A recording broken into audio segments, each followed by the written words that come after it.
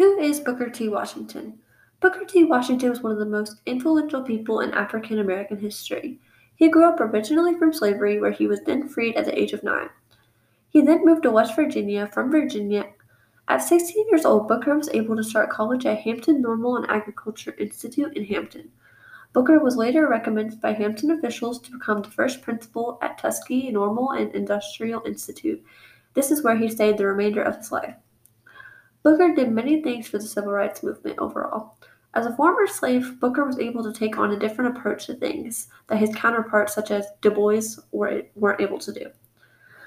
In 1895, Booker was invited to speak at the Cotton States Exposition. This took place in Atlanta, Georgia, and it allowed Booker to be able to advocate for African American rights by expressing to them that they would be able to have their constitutional rights through economic and moral advancement.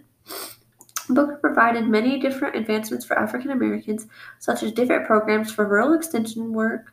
He was also able to aid in the development of the NNBL, and Booker was the first African American to be on the postal stamp, and he was also on the coin. Booker took the economic approach when it came to fighting for the rights, and that also made him stand out in his ways. Du Bois was also a significant figure in the civil rights movement, though he did not have the same experiences as his counterparts. Du Bois was an excellent scholar who graduated valedictorian from his high school class. Du Bois was also the first ever African American to receive a PhD at Harvard University. Du Bois did try and do many things for the African American community, but he lacked the public appeal because he did not come from slavery. He came from an education background, so not as many people took him seriously.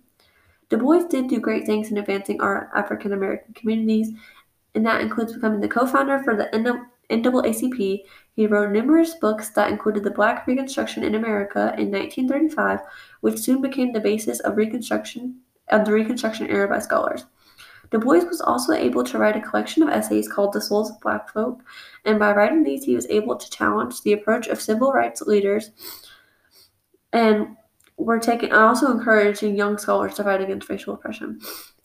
Though this is not all that Booker T. Washington and W.E.B. Du Bois did in their time, these are some really important things that stuck out. When thinking about which leader was able to make the most progress for the American living in the Jim Crow era, I do think Booker T. Washington was able to do some remarkable things, though he did not come from the same lifestyles as those around him.